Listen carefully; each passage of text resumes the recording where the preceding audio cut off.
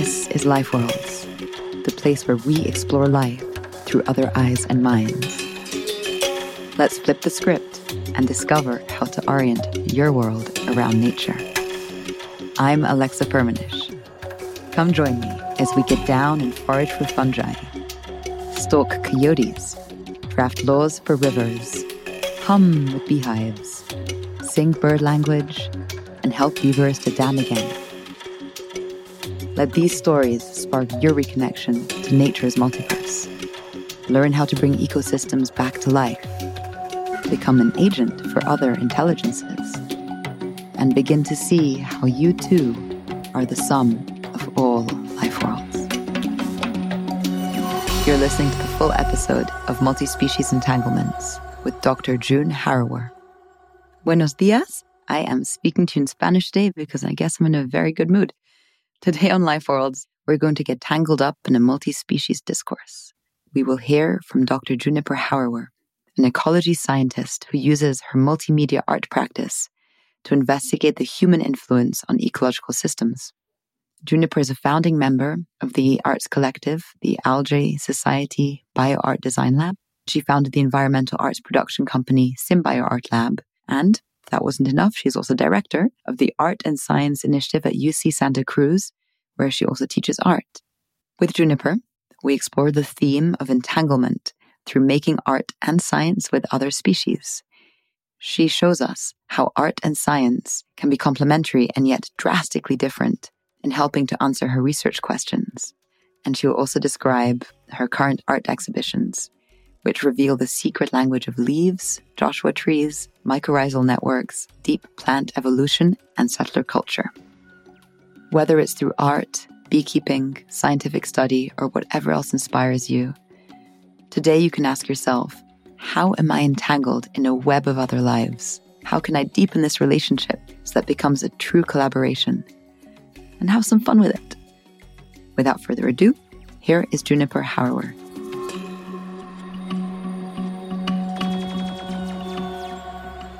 To start off today, I want to recognize that you're one of the first artists to come on the podcast, and yet you are wearing these dual hats of artists and PhD scientist, and you weave your creative narrative so beautifully and so delicately with your science.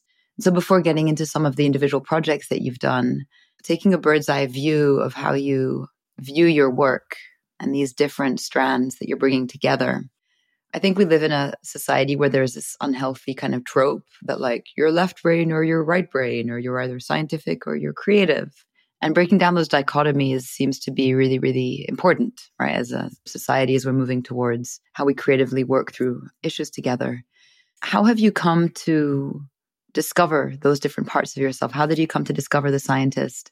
How did you come to discover the artist? And you're also a musician and a dancer, which I'd love to hear about. How did those first become apparent that they were important for you? And then the bringing together, did it feel challenging or was it organic? Yeah, those are big questions. And I think just working between art and science and within and among, and both as an artist and a scientist, and then like trying to create this space in response to like de-siloing an approach to understanding the environment. And I guess it's been a very long journey. You know, I look at like, why does it exist like this? And you know, it's very conducive to capitalism, right? We live in a society that needs to be able to really label and put things into their place to be able to make them function as industriously as possible. And so the messiness and the blurring of spaces and disciplines, like it doesn't work really well. We really want to be able to,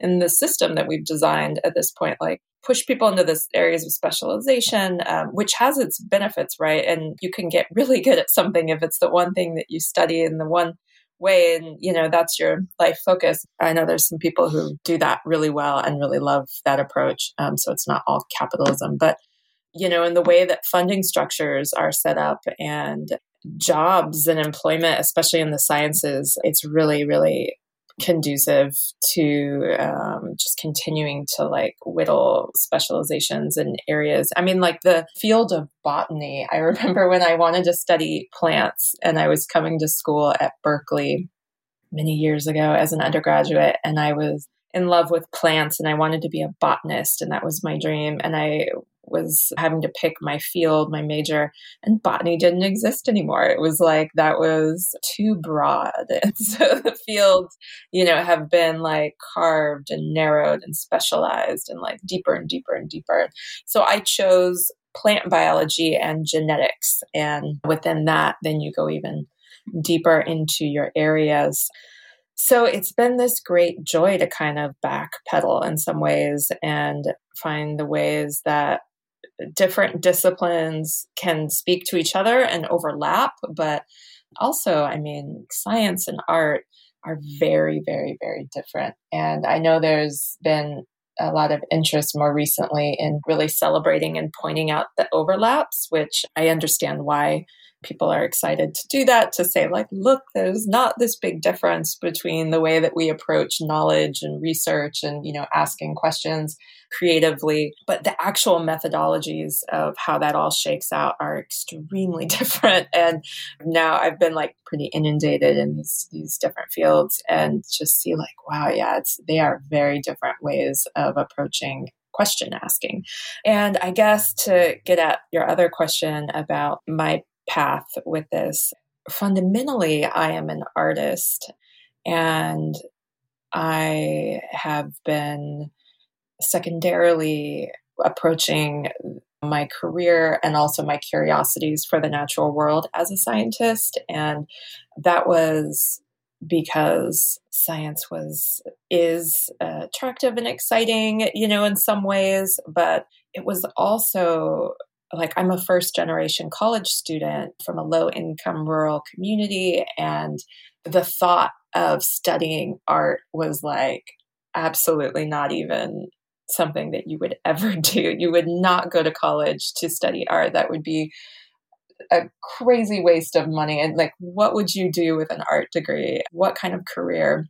I knew this incredible artist where I lived in the desert. It was a constant struggle of poverty. And so while I had been making art my entire life as a small child, I really just decided to lean into that way of asking questions about the world. And I was pretty good at both. And so as I was moving forward and had some really fun volunteer experiences with plant places in the desert, I just kept going with ethnobotany and botanical kind of methodologies and questions while always maintaining an art practice. And so when I did get into Berkeley, which was a very exciting opportunity, I chose science and then would go hang out in the art department all the time and was always making art and living in a wild artist space in Berkeley. And then, I got very jaded by the science community and wanted to become an educator. So I taught public school in Oakland for a while and then left that position to go travel abroad and learn to speak Spanish and live as an artist in Buenos Aires. And that was a very powerful and important time in my life. And then I went back to doing field research in the tropics. And then I came back to the Bay Area to pursue an art career. And then again into graduate school where I felt pressured to, choose that focus where I had to pick what I was doing. And science seemed like the right choice because I would get to continue doing research with these systems that I so deeply love being in and asking questions about, these biological systems and natural worlds and communities. And Santa Cruz offered me this really incredible full fellowship to pursue my doctoral studies there. And they have so much interesting work happening in the natural sciences, but also in art and visual culture and feminist studies that I was really excited to be there and ended up pursuing my work as an ecologist. But again, always hanging out in the art department and having, an ongoing art practice and making friends and connections and doing so much work as an artist that eventually my science committee was like, fine, you can do part of your PhD as an artist. And we're kind of excited about that. And I was really like pushing some boundaries there. And then I built an art and science program at Santa Cruz, and we got some funding for that, and where I started teaching a class that brings these ideas together, and developing programming and an artist residency that's very science focused as well, and environmental sciences inspired. And then the art department started a new environmental art program there too, which is really exciting. And actually, so recently I was invited, because I had never done an MFA, right? It's all of my professional career, as it were, academic wise, has always been in the sciences. And I've taken one art class in my life, and I was invited by UC Berkeley to get an MFA fully funded. And so I'm doing that right now. That's so exciting. Wow. Yes.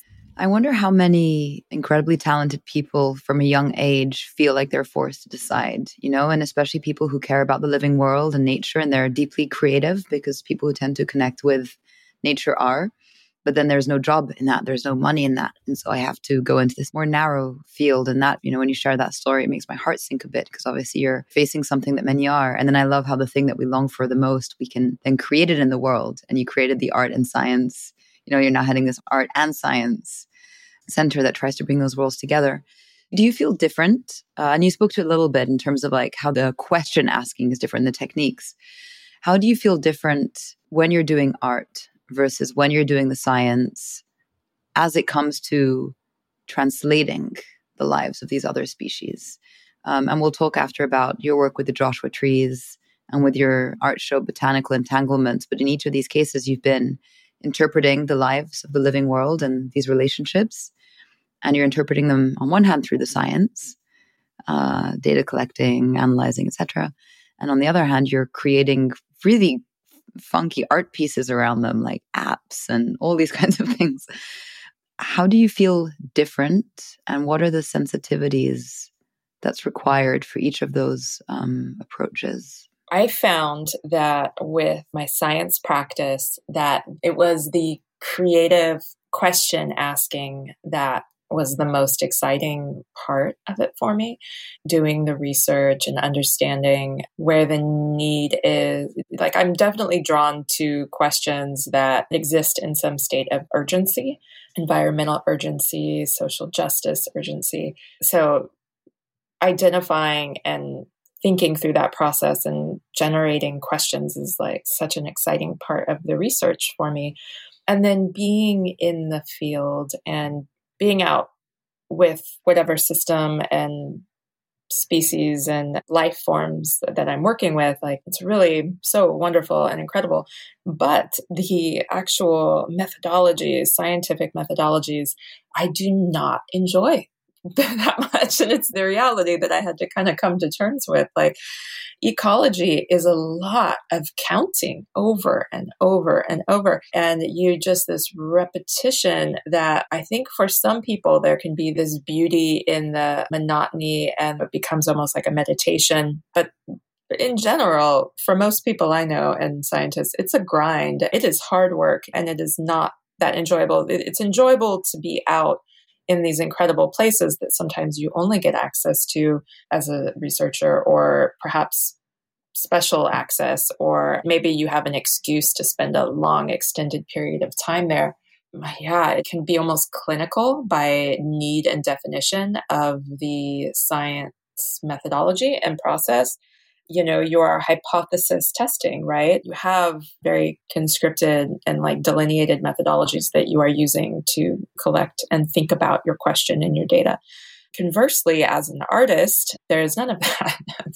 Not entirely true, but there's so much more freedom to be in and be with the organisms, the lives that you want to get to know better, and the questions that you're asking. I will say too, with arts, that one thing I found is that there are conversations and questions happening in the field of arts that are in a way that you are almost expected to be responding to. It's a culture of practice as well. And there's a lot more freedom. But if you would like your work to be shown and you want to be getting funding and granting, you need to use the right language. You need to understand where the culture of practice is around that field as well. So I've really kind of come to see like, oh yeah, there's not complete freedom here in the arts either. It has its own rules. Yeah, it's like each space has its own freedom and constraints. Totally. In your work with the Joshua trees and the impacts of climate change, I was so moved by looking at the videos and reading about that, because this was a land that you really grew up in and spent a lot of time in, and watching a species, an entire life form that you think may not be there anymore in the next 50 years or 100 years, coming face to face with that kind of extinction is obviously heartbreaking. And a lot of your work there was documenting and understanding the relationships between the Joshua trees and the soil microbiome and the moths and so on and so forth, and a place you have a deep relationship with. I was really struck by what you shared in something that you shared with me beforehand, which was how you needed to do the art in a way to keep yourself sane. And you've written, having the art component saved me. It gave me a way to humanize all the science. And so I'm wondering if you feel, in a way, like other scientists who are working on the climate crisis and extinction in this kind of clinical, counting, abstracted way, if you feel like they would benefit from having some form of art or creativity to express, oh shit, like, okay, I'm seeing this disappearance in front of my eyes, as you were with the Joshua trees, but then you made such potent art around it that it helped you channel your emotions. And I wonder if you feel like other scientists should be more supported in those outlets for the difficulties that they face. Yeah, processing eco grief is like a whole thing. And I know some people are in therapy. For me, art is definitely one approach that I have to even working with and conceptualizing these big issues. And, for me, thinking about with Joshua trees specifically, how, it was very personal. They are a plant that I conceptualize as part of my identity and then my home where I grew up. And so there is something that's very jarring about that in many ways. And art is a way to process those emotions and that grief, but also to think about other ways of exploring life and my connection to it and its own rights of existence, and thinking about just new ways of conceptualizing life and what we're doing on this planet through art, but also connecting to other people about the work that's happening and the complete crisis that is happening right now. And granted, has happened many times on the planet for different cultures and different segments of life. But yeah, we're witnessing a major climate extinction event right now. And it's heavy. Yeah. Could you describe verbally, because this is an auditory experience, some of the interventions that you did in the Joshua Tree research that contained the science, but were artful for you, and that were those avenues of connecting others to the subject and also moving through your own emotions? Sure. For many years, I've done a painted series, multimedia painted series of Joshua Tree soilscapes, because I'm a soil biologist as well as Joshua Tree. I work with their pollinators, but I deeply, deeply have spent a lifetime in the Joshua Tree root rhizome and soil spaces, and working with their mycorrhizal fungi, which are the soil fungi that grow into the plant roots and out in these vast webs throughout the soil, foraging for nutrients and water and trading it in exchange to the plant for access to sugars. But they're incredibly complex. And I wanted to share this immense complexity that I was finding and that I was just, experiencing in these different ways of getting to know the plant and its entangled multi-species world, right? Because there is no Joshua tree by itself. There's the Joshua tree community.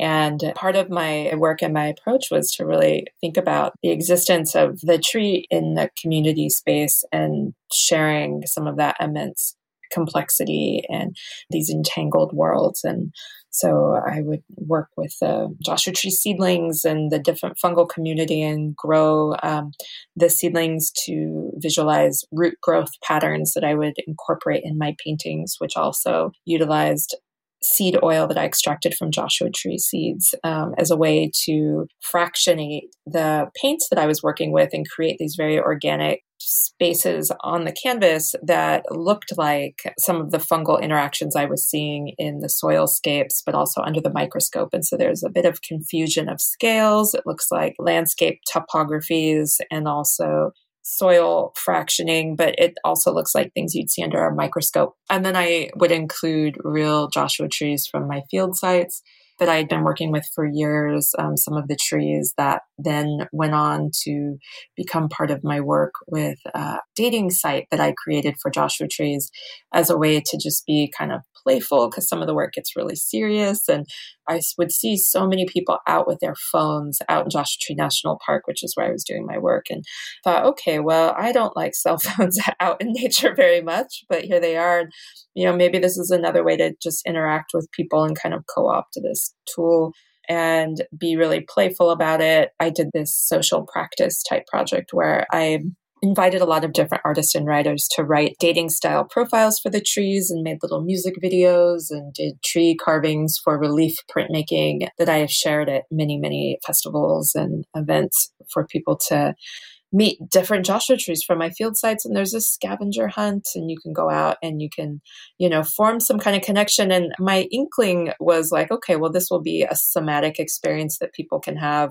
with this tree in this art making little thing that we're doing together. But yeah, I was surprised by how much people really connected with the trees through this and got so excited and sent the trees love letters too through the site. So it's been really fun. And then the work has gone on to, I've made animations about my research in the park, but then also other animations, just thinking about what it would be like if we could actually witness the tree dying, because this idea that 100 years they could all be gone, while, in some ways that's really fast. And I see that as being very fast. 100 years is also really long. And it might feel like, well, I don't really see it happening.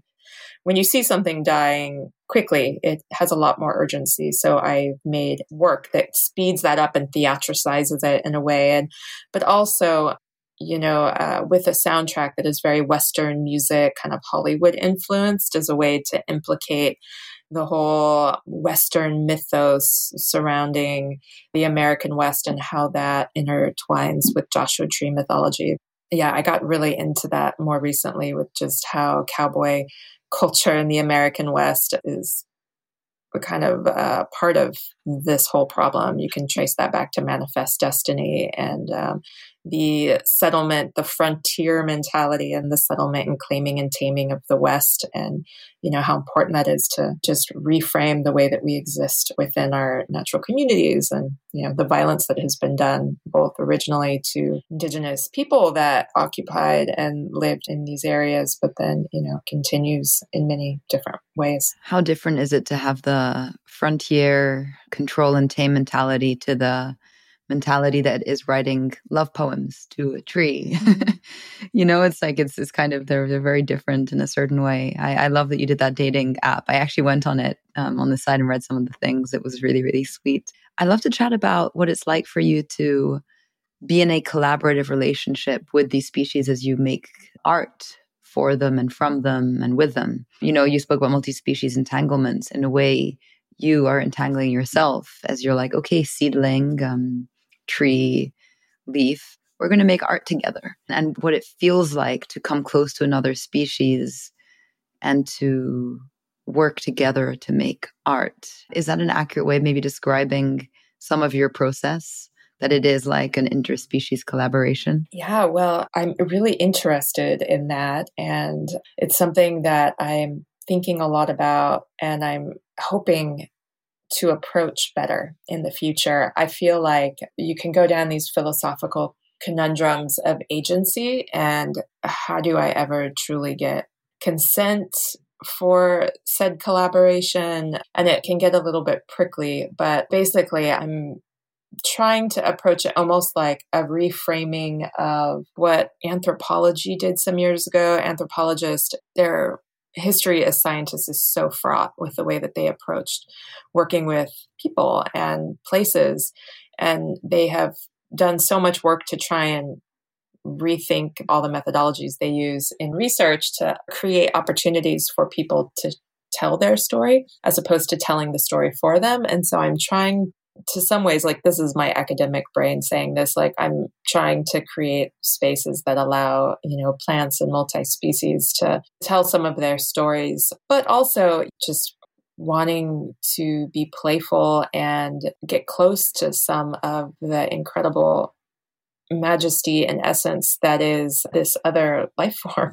And in doing that with art and working together in this way, it's a dynamic process and it's ongoing. And I'm constantly having to rethink and then also making myself laugh about how annoyed scientists that I know would be with some of the questions that I'm asking and the way that I'm conceptualizing the other. What would be some of those questions that your scientists would be like?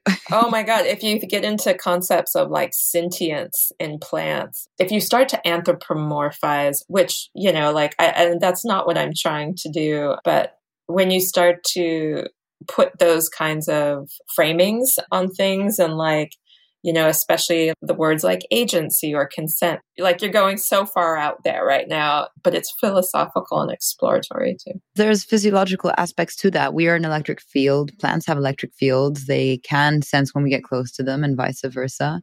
Maybe we can talk about botanical entanglements, which is a show you did recently at Berkeley. How did you even think about approaching the plants that you then, quote unquote, used or worked with in your show? Like, was there a particular way of being sensitive to approaching them? Could you feel like when you approached the plant, it felt you coming close? I'm fine to wade into that space of a little bit of anthropomorphizing because I think that there is a two-way sensing that does happen. Yeah, with botanical entanglements, I was really excited to go deep into plant histories, looking at deep plant evolution through vein patterning. I got to work in a lab at UC Berkeley, created a residency with a plant ecologist there, and then the work was shown at the UC Berkeley Botanical Gardens.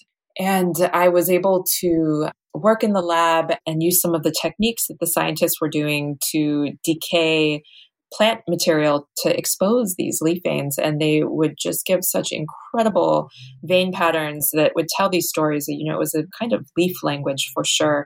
And, in choosing different leaves, I was picking plants that were in my local community because it was important for me to continue to work with plants that I had a relationship with. And so plants that I had been growing for a very long time or I would see and spend time with and knew some of their ecologies, both the built environment and then also the different species that interacted and were interacting with them. And I started this process also of imaging and embedding images within the leaf by using sunlight, and the leaf became like a photosensitive material that would respond to the light, creating the image. And the images that I was working with were reflections of the local ecologies of the plants. And as I was thinking about these different processes and telling these visual stories, I was also trying to take, to some degree, like a feminist perspective of what it meant to work with these plants. And I feel like science in many ways does not approach questions with those methodologies. There's so much violence in the way that we ask questions in science. For example, just the methodologies of collection and a lot of destructive sampling, needed to answer our questions. And again, this would be something that really makes scientists angry when I talk about it. I would say annoyed. And some of them, depending on the conversation, would be like, oh yeah, in working with plants, it's okay. You wouldn't do that with people, or it gets, again, into these prickly territories. But as an artist, I get to ask these questions and be a little bit more direct in those ways and thinking about it. Yeah, so with botanical entanglements, I was embedding images with leaves that had dropped, decaying the leaf matter to look at the veins, and then expanding them really large using photographic imaging of the leaves, highly magnified, blowing them up on these giant silks and then staining the leaves with cochineal, so you could see the vein patterns. And cochineal was interesting to me as it had these very complicated, deep colonial histories. That's another interesting interspecies entanglement with humans. And then I was inviting people to kind of stand before the majesty of so many years of evolution with these plants and these plant languages. And there were multiple other components to the exhibition as well, but I'll stop there in case you want to take it in another direction. I actually like that you paused there because there was an interesting approach that you took with that part of the exhibition, which were those very large blown up leaves. And I saw a picture of it, and that, you're in this sort of large hall, and then there are like these silks hanging down that kind of act, I think you called them portals, right? Mm-hmm. Portals that you could walk through. But I like that in this instance, you did take a perspective of seeing through the eyes of the plants, because you thought, actually, what if they don't want to be seen like up close and all of their vulnerability and nakedness? What if they want to hide a little bit? What if they're shy? What if we want to respect their privacy? Which is very animistic. It's very like you're seeing through the life world of the plant and you're saying, oh, can we hide you a little bit? You need consent to be seen. I'd love for you to speak a little bit about that and that decision that you made as an artist to obscure some of the plant and how you did it and why you did it. Yeah, as I blew the images up so large, I was thinking, like, wow, this felt so vulnerable to take this small leaf. And it just made me think about science and the ways of looking that we look at the other, and just these histories of objectification. And it felt kind of counter to some degree of what I was hoping for with my work, bringing up this idea of the science gaze for me, and what does it mean to be viewed through powerful institutions where, I'm doing this work. Then I was, of course, thinking about ethnography and those histories of photography of people and places and representation. So in response to these queries and meanderings, I decided to give back some of the anonymity to the plant. And so you wouldn't be able to recognize it, species or the individual, by blurring the outline of the plant and fading it into a background, where I also did some abstraction of some of the veins blown up, and they kind of create this shadow effect. So there's this abstraction in the background, but then also it just gives a bit of abstraction to the leaf whole. And I also had another series of silks that weren't as large. So the ones we're speaking of are 12 feet long by about 4 feet wide, and there were 5 of them, and I was calling them portals, but their name also is the temple guardians, because as you walked into the space, they really like stood over you, and they kind of had this ethereal, otherworldly feeling of other beings. People who would come in and talk about it, it really created this place that felt like a place of worship. And it really took me to another place that I'm really interested in, which is this dwelling in the slippage between science and mysticism, and how with science, we only really ever asymptotically approach the truth. That's part of the journey of a scientist, is to try and like find some universal truth, which of course begs the question, like, whose truth?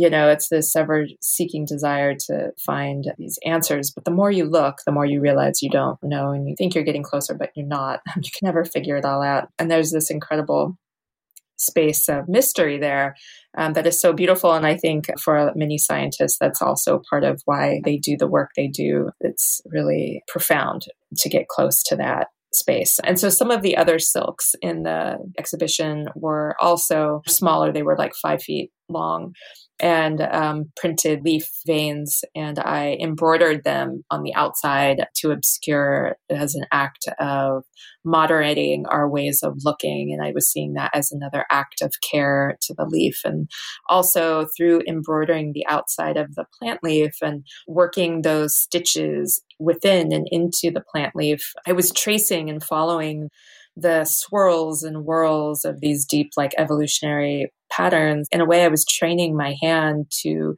speak the language. And, that to me felt like another form of communication that I was learning and being with the plant. And I feel like that's something I will continue to do. I had them in a space that they felt good to show and share with the exhibition, but they will continue to change as I embroider them and think about that.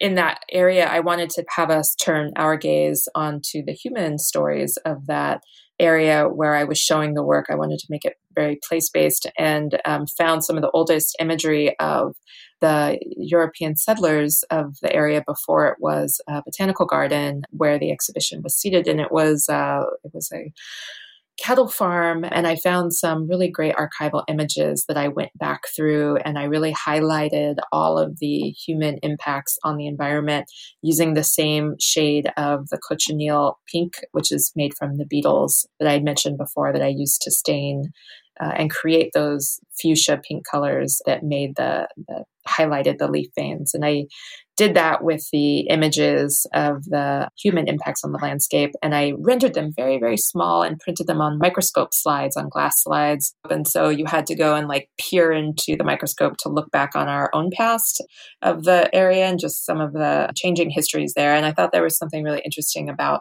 taking that history and rendering it really small, that landscape scale, inviting people to look back on that through a microscope compared to the small leaves that we usually look at under a microscope, shown very, very large. And that could shift some ways of thinking about human plant importance. Yeah, it strikes me so much that as you speak about these acts of care that people can engage in if you have permission from a landscape, and that's, a whole philosophical, spiritual component of it, but also this act of care brings you closer to some mystic experience of like, wow, this life is fascinating and beautiful, and I'm trying to serve it by at least having us understand it better.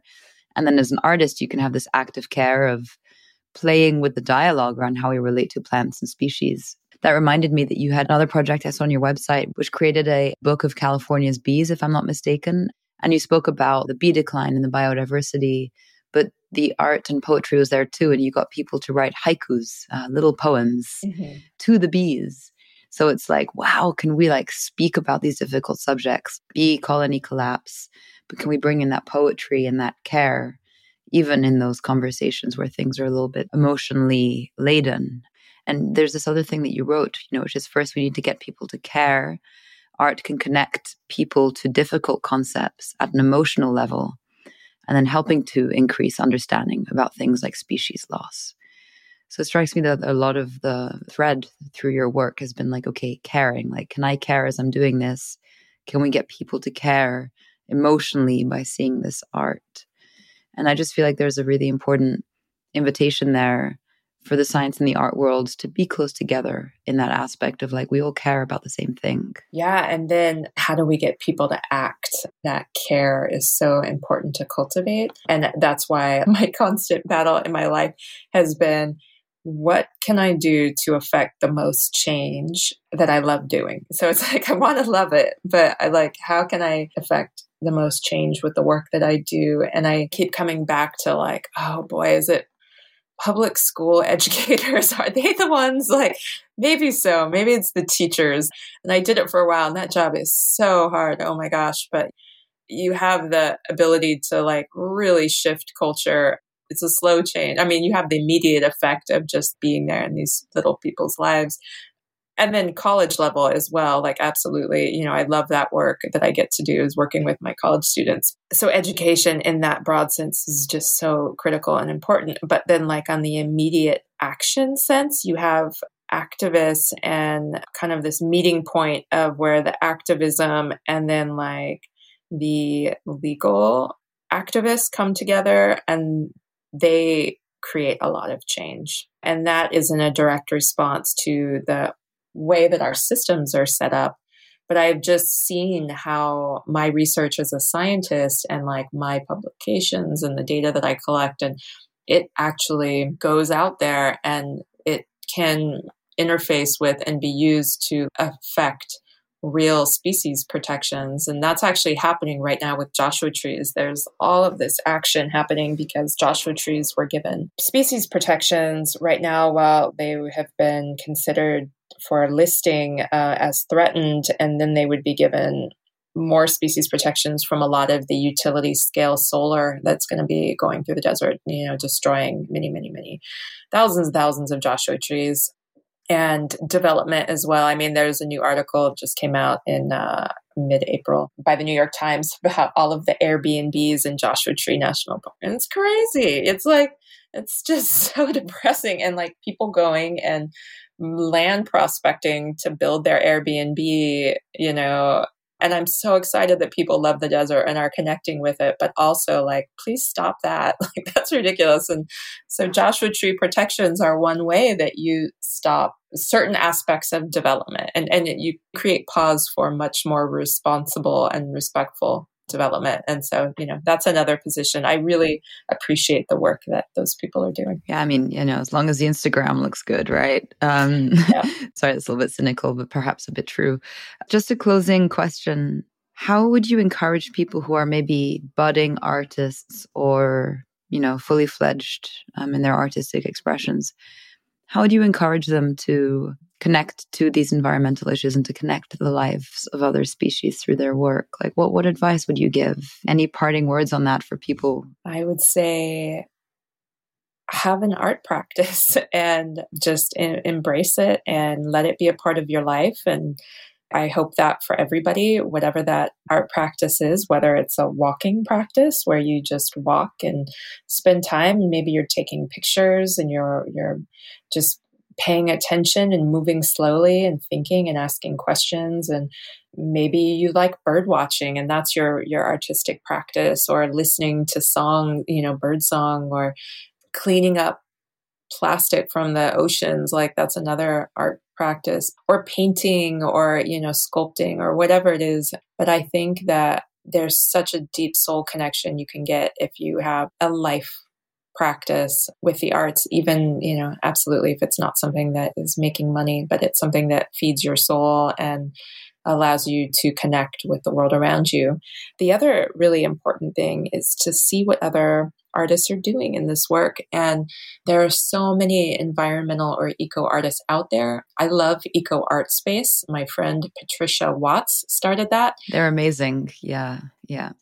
And so go to Eco Art Space, check out all those artists, and just like Instagram, Pinterest, like watch talks and go to talks in person. And then, also like, please go to gallery openings and shows and just go wander around and see the artwork that people made. Artists are so excited to have their community come out, and if they don't know you, and just say hi and tell us that you appreciate the work. And if you're an artist, like, reach out. Do art workshops with other artists. Those are so wonderful way to connect with people, and so soul nourishing and super fun to learn new skills. But yeah, I just really I can't say enough how great it is to just basically have some kind of practice. And in terms of activism, I mean, have an activism component of your practice, and that can mean so many different things. But basically, there are organizations like the Center for Biological Diversity and the NRDC that are really good places to just see what they're highlighting in terms of the natural world. And they have all kinds of actionable items that you can do. That's really, really helpful advice. And I actually saw on your website, you have a bunch of resources of books and other artists' work. And I think it's really cool that you have that open source on your website. So I'm also going to put that into the show notes. Juniper, anything else you want to add before we sign off? Oh, I guess since I'm here and today and I'm thinking about it, and it's Earth Day too, that we're recording this. True, it is April 22nd. Joshua Tree species protection, it's a really important one right now. And actually, all that needs to happen at this point is convince 3 of the 5 commissioners to vote against the recommendation that was given that they don't need to be listed. And that just means applying public pressure at this point. If you go to the Center for Biological Diversity, they have some actionable items that you can do if Joshua trees are important to you. And I recommend that. I hope that everybody listening just really cultivates their own personal connections to the incredible multi-species world we live in and finds ways to just better exist within it together with their neighbors and all of their more than human neighbors. Beautiful closing words. And you've given us some pointers in this conversation about how we can do that. So thank you so much. Thank you so much, Alexa, for the invite. Thank you so much for listening to the podcast, and stay tuned for a fresh episode coming out in 2 weeks' time, where we'll be talking about nature and cities and just where life can be found underneath and around all of that concrete. I would love to hear from you, so please do reach out to me on the website liferoll.earth, where you can also find all of the show notes and an open source library that ranges on everything from ecology to technology and life at large. Subscribe to our email list, and I'll see you back here soon.